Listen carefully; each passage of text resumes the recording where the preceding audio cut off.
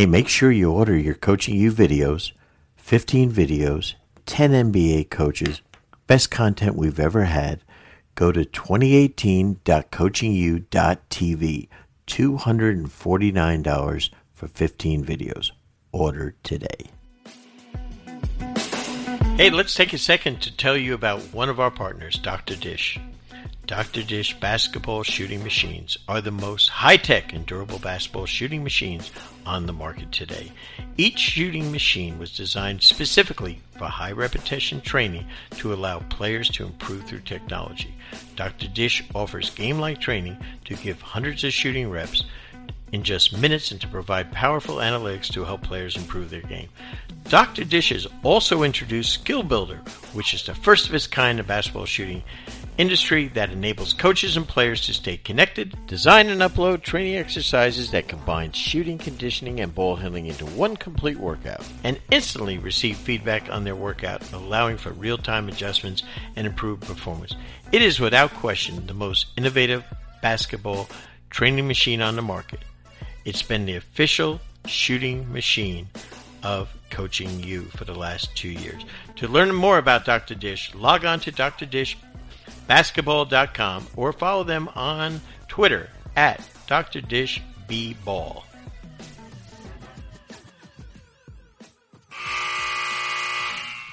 I wanted to announce a new partnership between Coaching You and Inner Zone Sports. You know, for a long time, one of the intangibles by coaches and athletes is team chemistry, and it's a major factor all the time in whether a team has success or failure. When the folks from Inner Zone came to me at Coaching You and said, we can even help your team, I was all ears. And what we did is we took a quick assessment, 2 to 4 minutes each person, and we were stunned by what we found out about ourselves and our team. You owe it to yourself to find out what Inner Zone can do for your team. It's the simplest and fastest and most accurate software available to measure team chemistry. I highly recommend, without any reservation, the use of Inner Zone with your team, whether you're a middle school, high school, college, or professional team, to help take you to the next level. For further information, go to coachingyoulive.com/InnerZone. That's INNERZONE.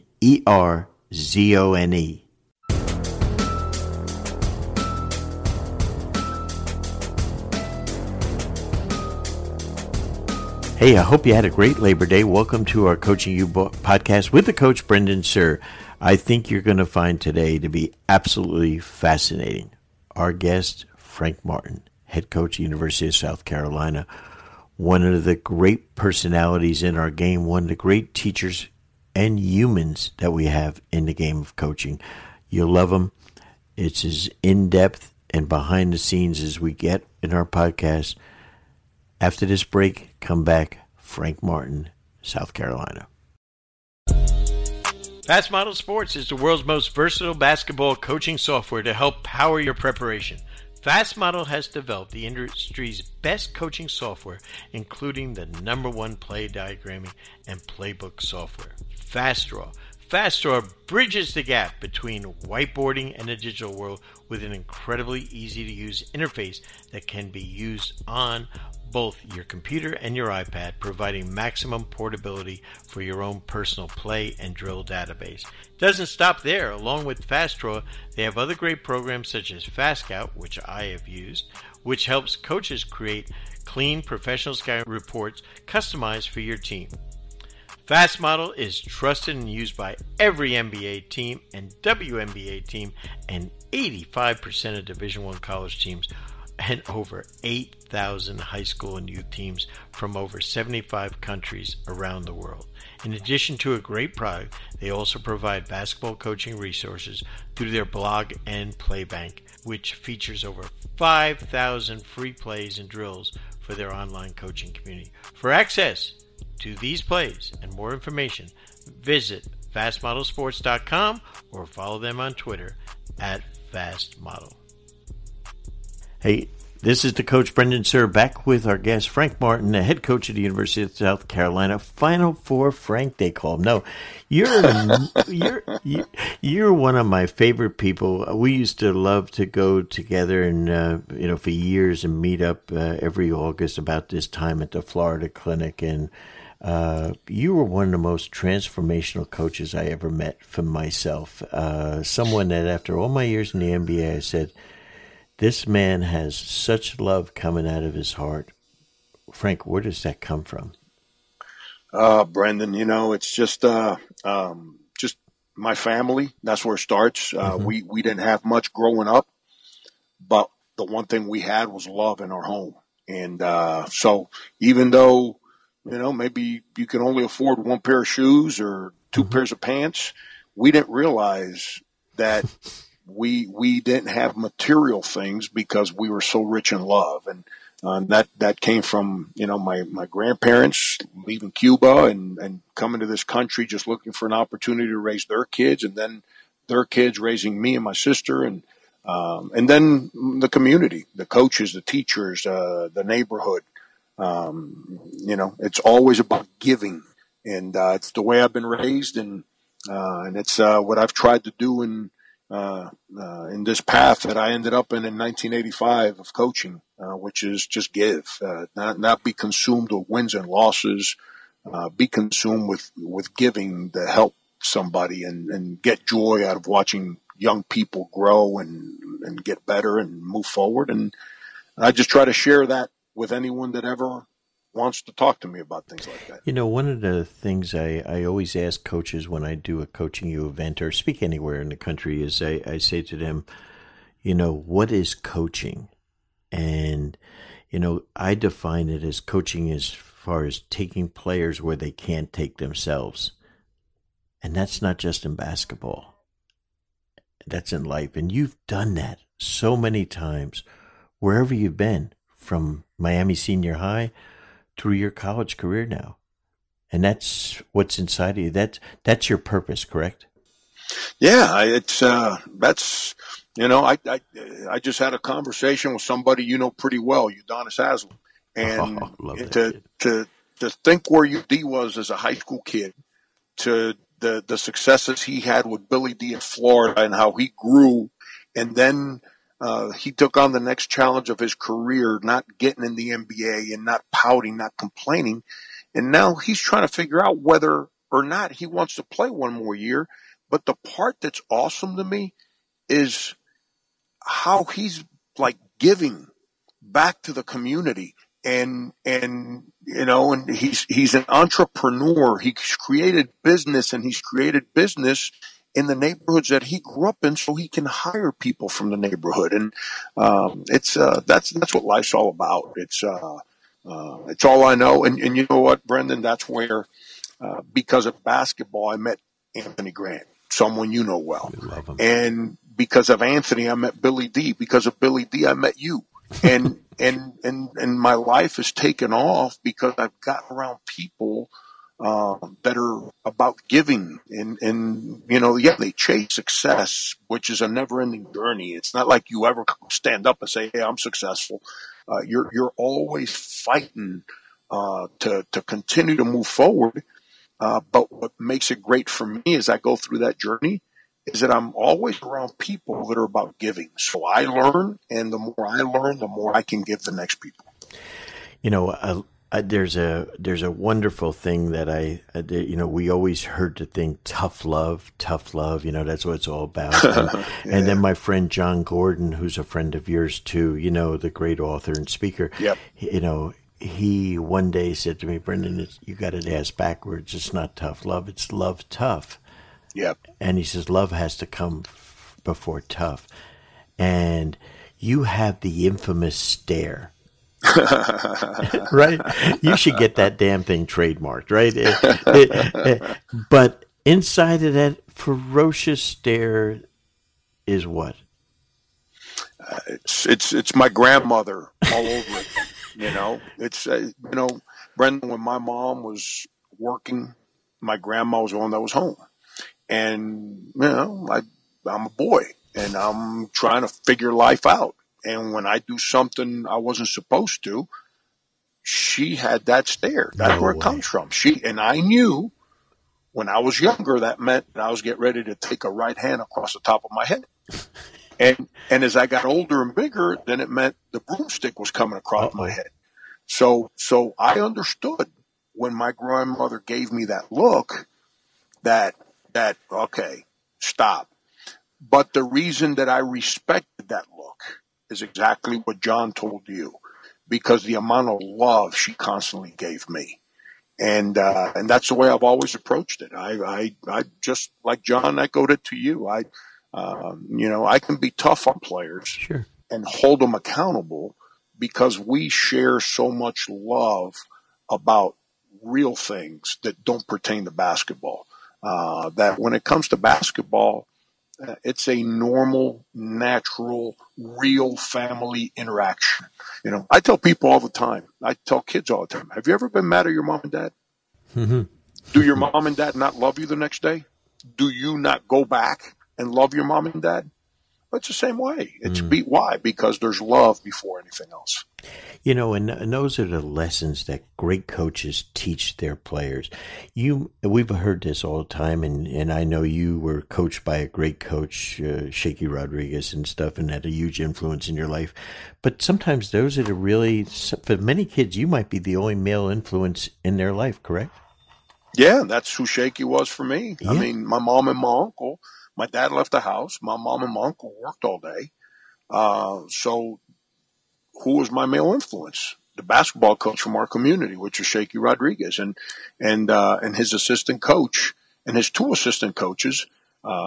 Those three guys were the male role models for me. Those are the guys that basically dealt with me from a parental standpoint as a father. And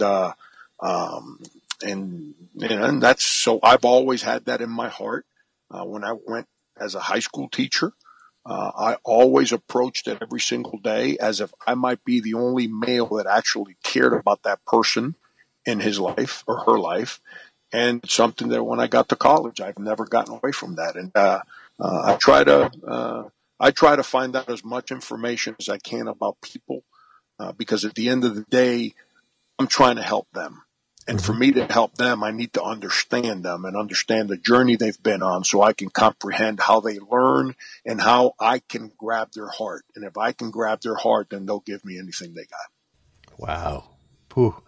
That is powerful. The thing that I think we've learned over the years of some of us, when we were coached, everyone was treated the same. You know what? I don't care who you are, you're treated the same.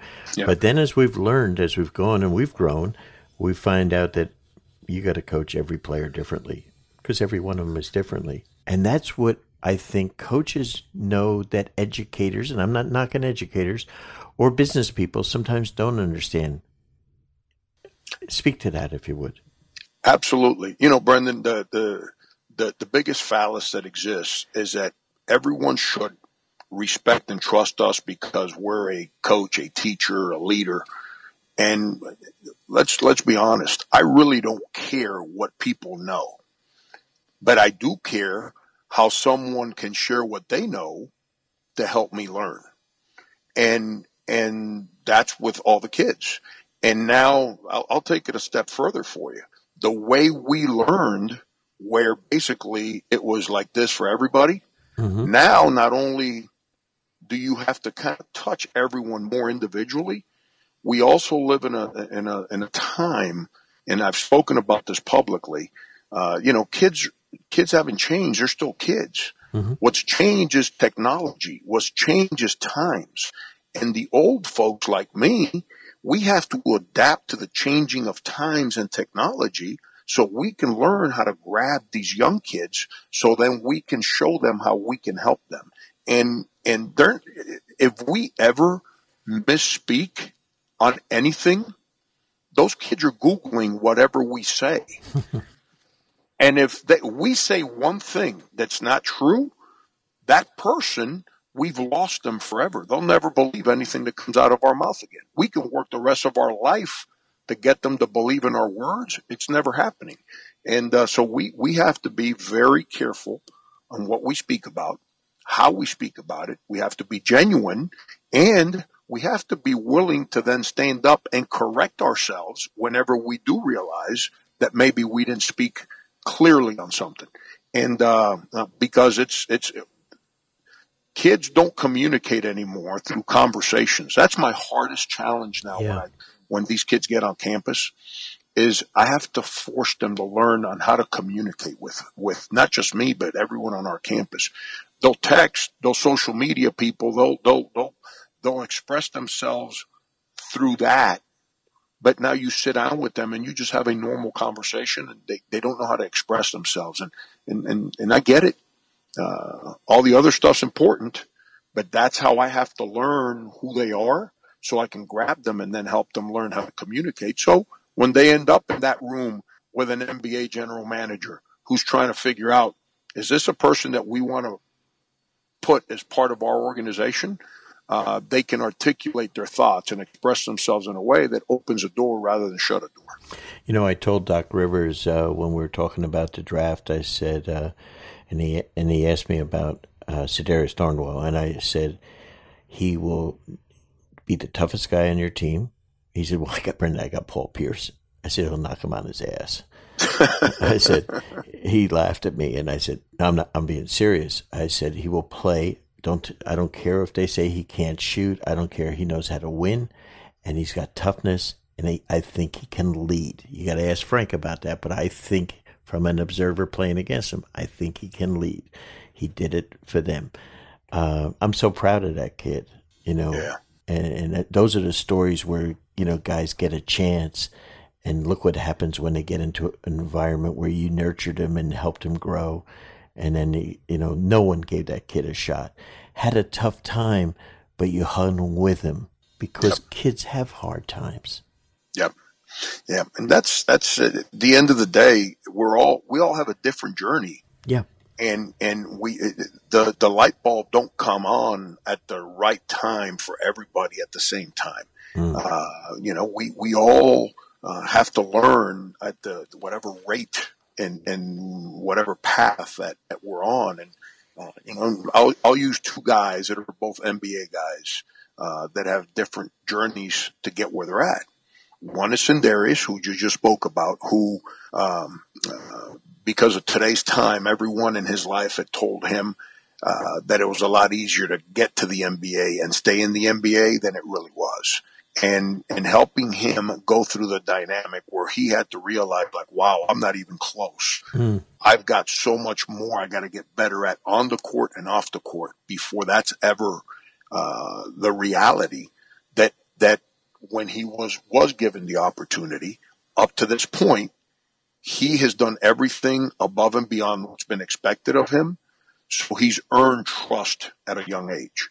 And then the other guy, who is very dear to me, who still comes and spends the summers with me as he continues to try and figure out who he is and how to do things, is Michael Beasley, where everything came real easy to him at a younger age. And everyone that told him how great he was, those words were kind of reinforced by how easy the transition was from high school to college to the NBA. But he wasn't at a place yet where he was comfortable with who he was, and he was searching. So walking in the door was easier for him. But think about how many guys like him with his talent, because we all want to judge people on how many points per game and all this other nonsense. But how many guys like him that have been very talented have shown up in the NBA from day one, and 3 years later, because things don't go their way, we never hear from them again. Right. Mike has seen the whole thing and become irrelevant, and here he is rebuilding his career in his late 20s, and which is because he's just starting to finally figure out who he is. And so it's different journeys, different people, but at the end of the day, my role, and it's just who I am. I don't know if this is how other people do it. And I've been around people that do it like this. That's why I've learned to do it this way. And it's why I'm comfortable. It's my duty to stay in their lives whenever they need me so they can continue to move forward. Because I can tell you at 52, I still lean on people in my life, Shaky Rodriguez included, on how to make my decisions so I can continue to improve. Let's talk about someone that I know is of huge influence. And, man, I didn't get to know him till several years ago. And, man, I fell in love with this guy. And I was Bob Huggins. Yeah. You look on him on the outside and you watch him on TV and you say, man, that guy's tough. He's crazy. He's yelling, screaming. Here's another guy. His heart is just opened up to people, right? It's once again because of basketball, and I got to know him when I was actually Shaky's assistant when I first met him. Really? And I met him there, and then he and I continued to build a relationship, and he recruited our kids extremely hard. Never got any of them. How about that? Never got one. Then I went to Northeastern, and our friendship maintained and continued. And then when he this said to me, see, we live in an age where everyone's always chasing jobs now. We're all consumed with the job. And I told Hugs a long time ago, I said, Hugs, I'm never going to ask you for a job, but if you ever need me, I'm here. And he was, he had gone through his DUI suspension, and he called me when get ready to finish his suspension, and we're just having a regular conversation like we usually have. And at the end of the conversation, he says, hey, remember you said that if I ever need you? I said, Hugs, I told you, I'm never asking you for a job. He says, I need you. This was on a Friday. How about that? And I said, okay, let me talk to my boss. He says, I already talked to Ronnie. He says, can you be here Monday? I said, I'll be there. And that's how that right? Hiring took place. And that was at K-State. That was at Cincinnati. Oh, you went to Cincinnati first with him? Yeah, okay. I was at Cincinnati. And so now I go to Cincinnati, and I'm there with him for a year. At the end of the year, he gets fired. Yes, I remember. Okay. Yeah, and then Andy Kennedy and I stayed behind. And then when he went to K-State, it was my duty to go help him build K-State. And heck, little did I know that exactly almost to the date, a year later, West Virginia was going to hire him, and I was going to walk out of a meeting with the president saying, these guys actually hired me. Well, you and I were doing a clinic in Miami years ago, and one of the greatest stories you ever told me was about how you told your beautiful wife you were moving to Manhattan. Oh God, and she was so thrilled. Oh, she was so thrilled. Oh, tell her how you did that. You told her, honey, we're moving to Manhattan. She said, really? Kansas. I was the little apple, right? The little apple, yes. Not the big. Oh my God. I was at Hugs' house in Cincinnati, and he tells me, Frank, I'm not making this call unless you're coming. I said, Hugs, wherever you go, I'm in. So if that's the place, I'm in. So he calls, takes the job. I go to another room, call her, and I say, we're moving to Manhattan. And she starts hollering and hooting. And she's a New York City girl. She's going home. Oh, my God. Oh, I love that story. Yeah. But yeah, so now you work with him to get the K-State job. What was the biggest thing you learned from going to be an assistant to a head coach? Or some of the things. And I learned this from Hugs. I was lucky. I was with Ronnie at Northeastern. Mm-hmm. Ronnie Everhart, that is. Fabulous he's like coach. A brother. Fabulous he's coach. like a brother. He's ridiculous. What a human being he is. And then leave him and go, I'm with Hugs for basically 3 years. And then all of a sudden, over a 48-hour period, I go from being an assistant coach to a head coach. And the one thing I learned from Hugs is be comfortable with being who I am. Don't try to act or portray someone publicly and be different privately. Just be comfortable with who you are. And I learned that from Hugs, to have the courage, because we all fall victim to being politically correct a little too much.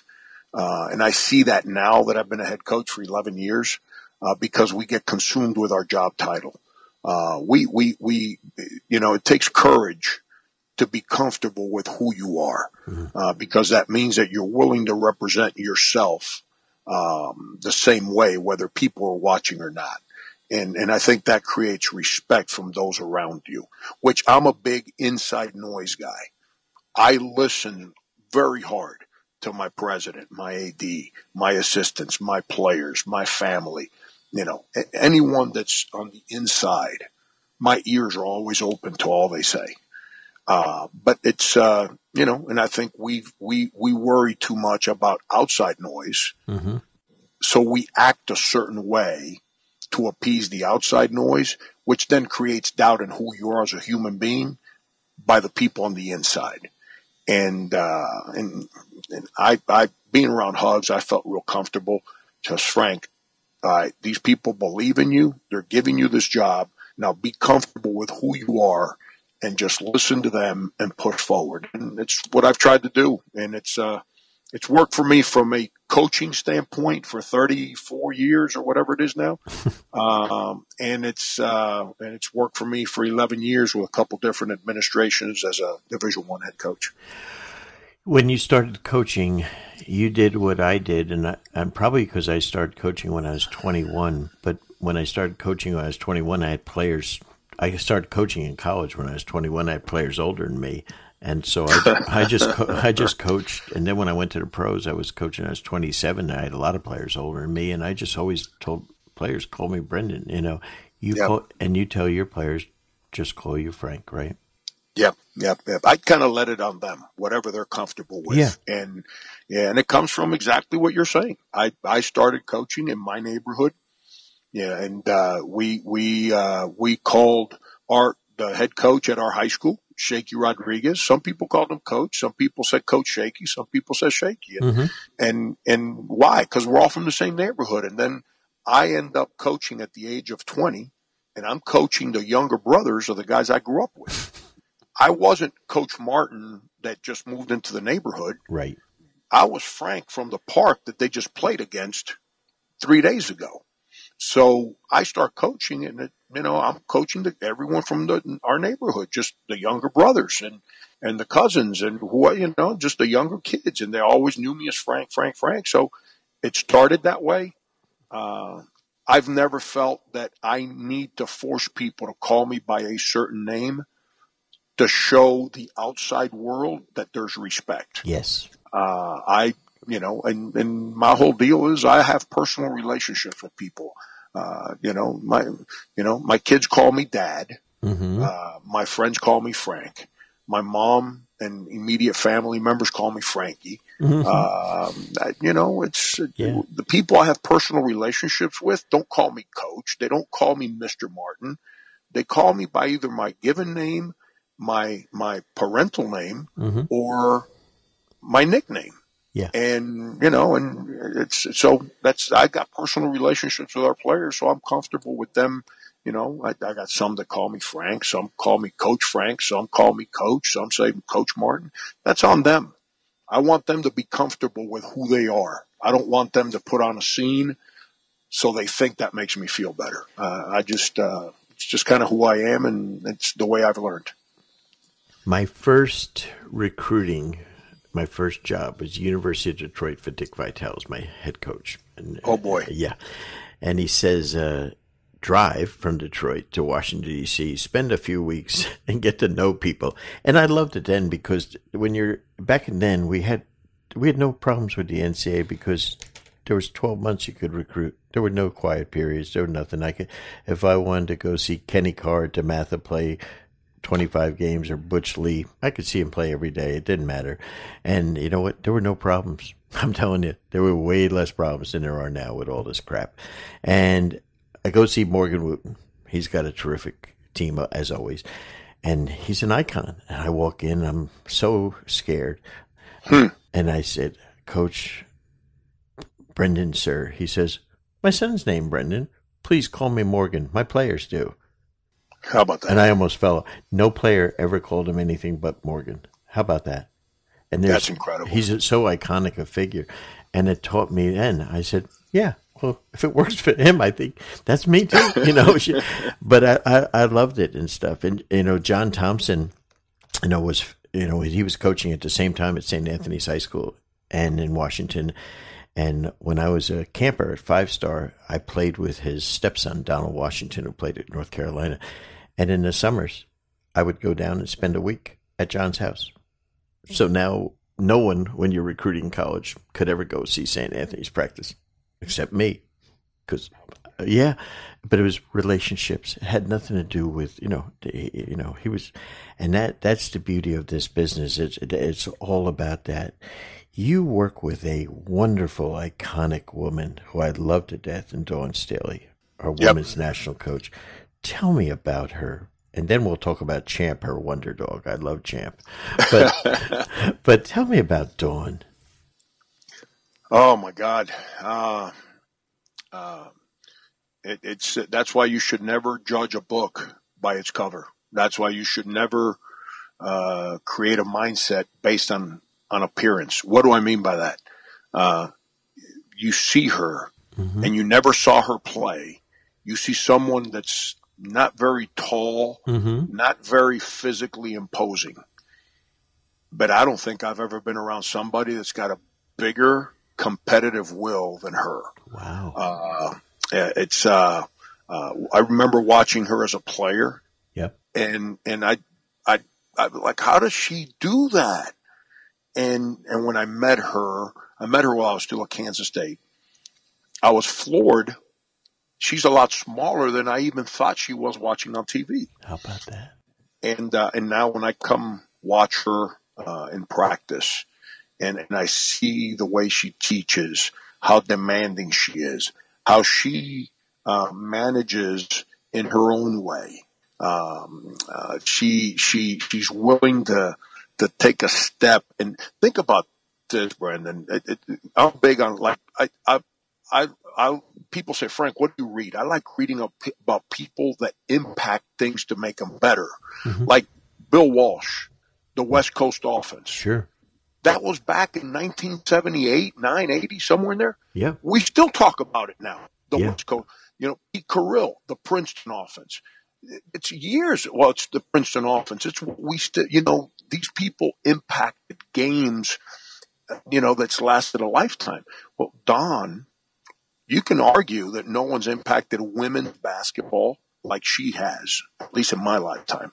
And, Pat Summitt, maybe, Gino and Dawn. Those are pretty much the three. But what she has been able to do, playing for university, what she did at Virginia, playing for our country with all the gold medals, and now coaching at two different universities, leading us to a national championship, and now being the national women's coach. It's unbelievable. And but she has a will, a competitive spirit about her that's incredible. And then this is what told me about who she is. She had already built her program here to where they were ready to be competitive in the NCAA tournament. And they had won a couple games a year before, gone to a Sweet 16, and I get hired. Now it's my first year here, and we're not very good. And no one on campus really cared whether we were good or not. No one paid attention. All that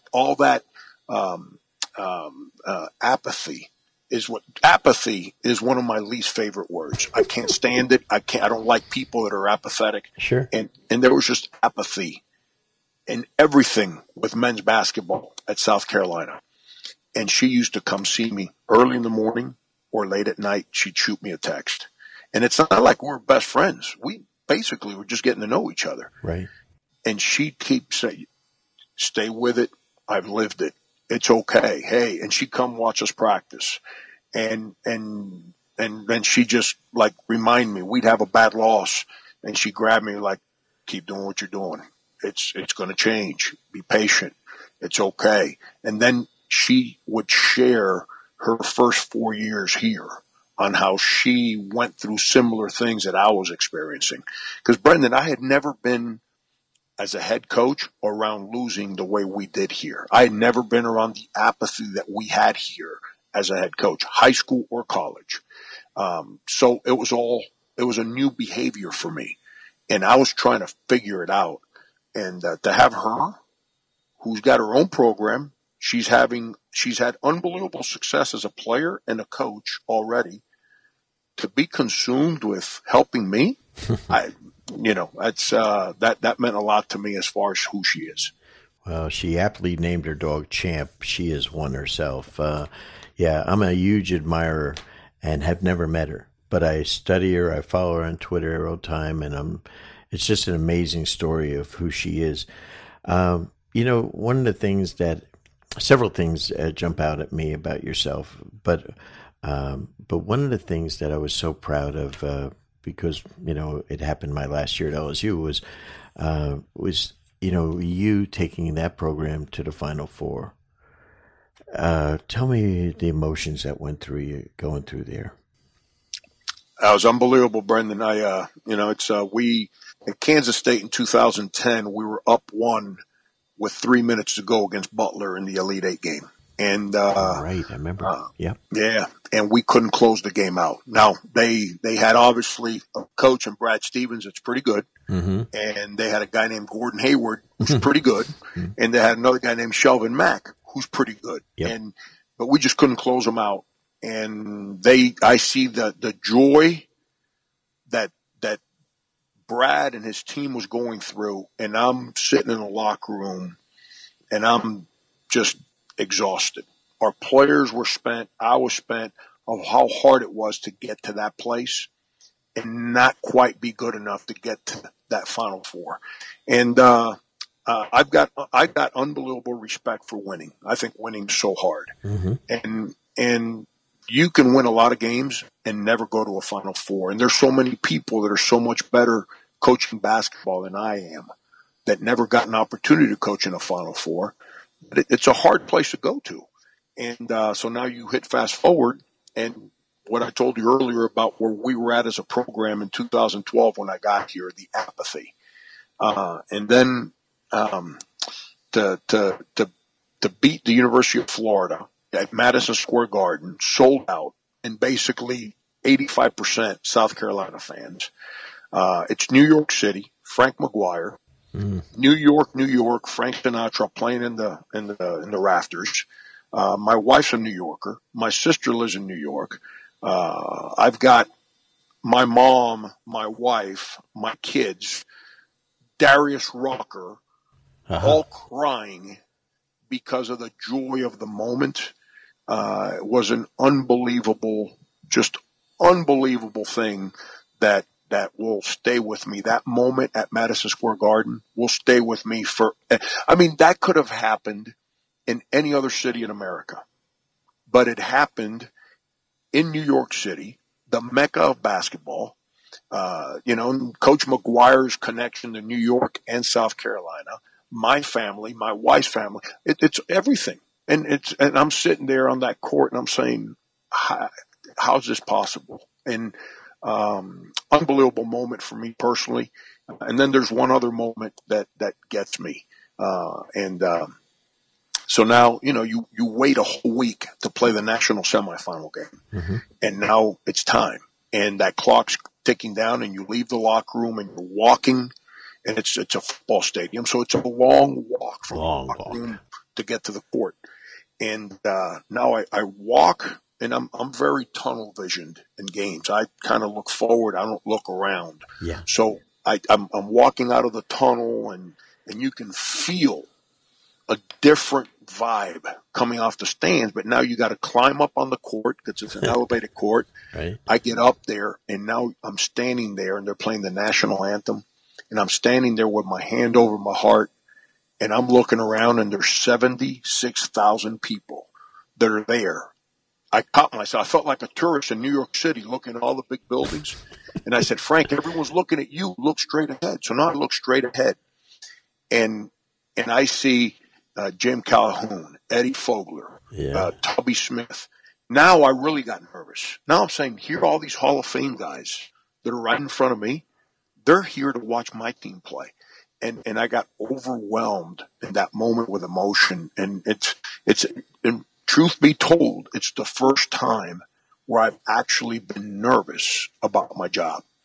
And But then you look at your players and you get back to the guys you've lived with, and the ball goes up, and then all that goes out the window. But that moment with the national anthem was real powerful for me. Well, man, I'll tell you what. I grew up in New Jersey, and Frank Sinatra's from Hoboken.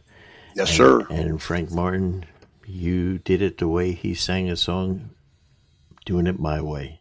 And Frank Martin, you do it your way, and that's what makes you so special. And I love you, brother. You're amazing.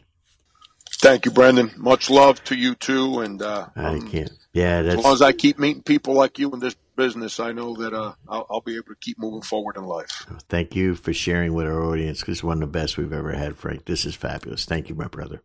You got it. Frank Martin is special. I love what he stands for. I love what he's about. Final Four, Frank is an amazing human being. I think you're going to grab all those nuggets out of there, and it's one that you can't forget. Frank Martin, special, special coach, better human being. Till next week, this is the coach, Brendan Suhr.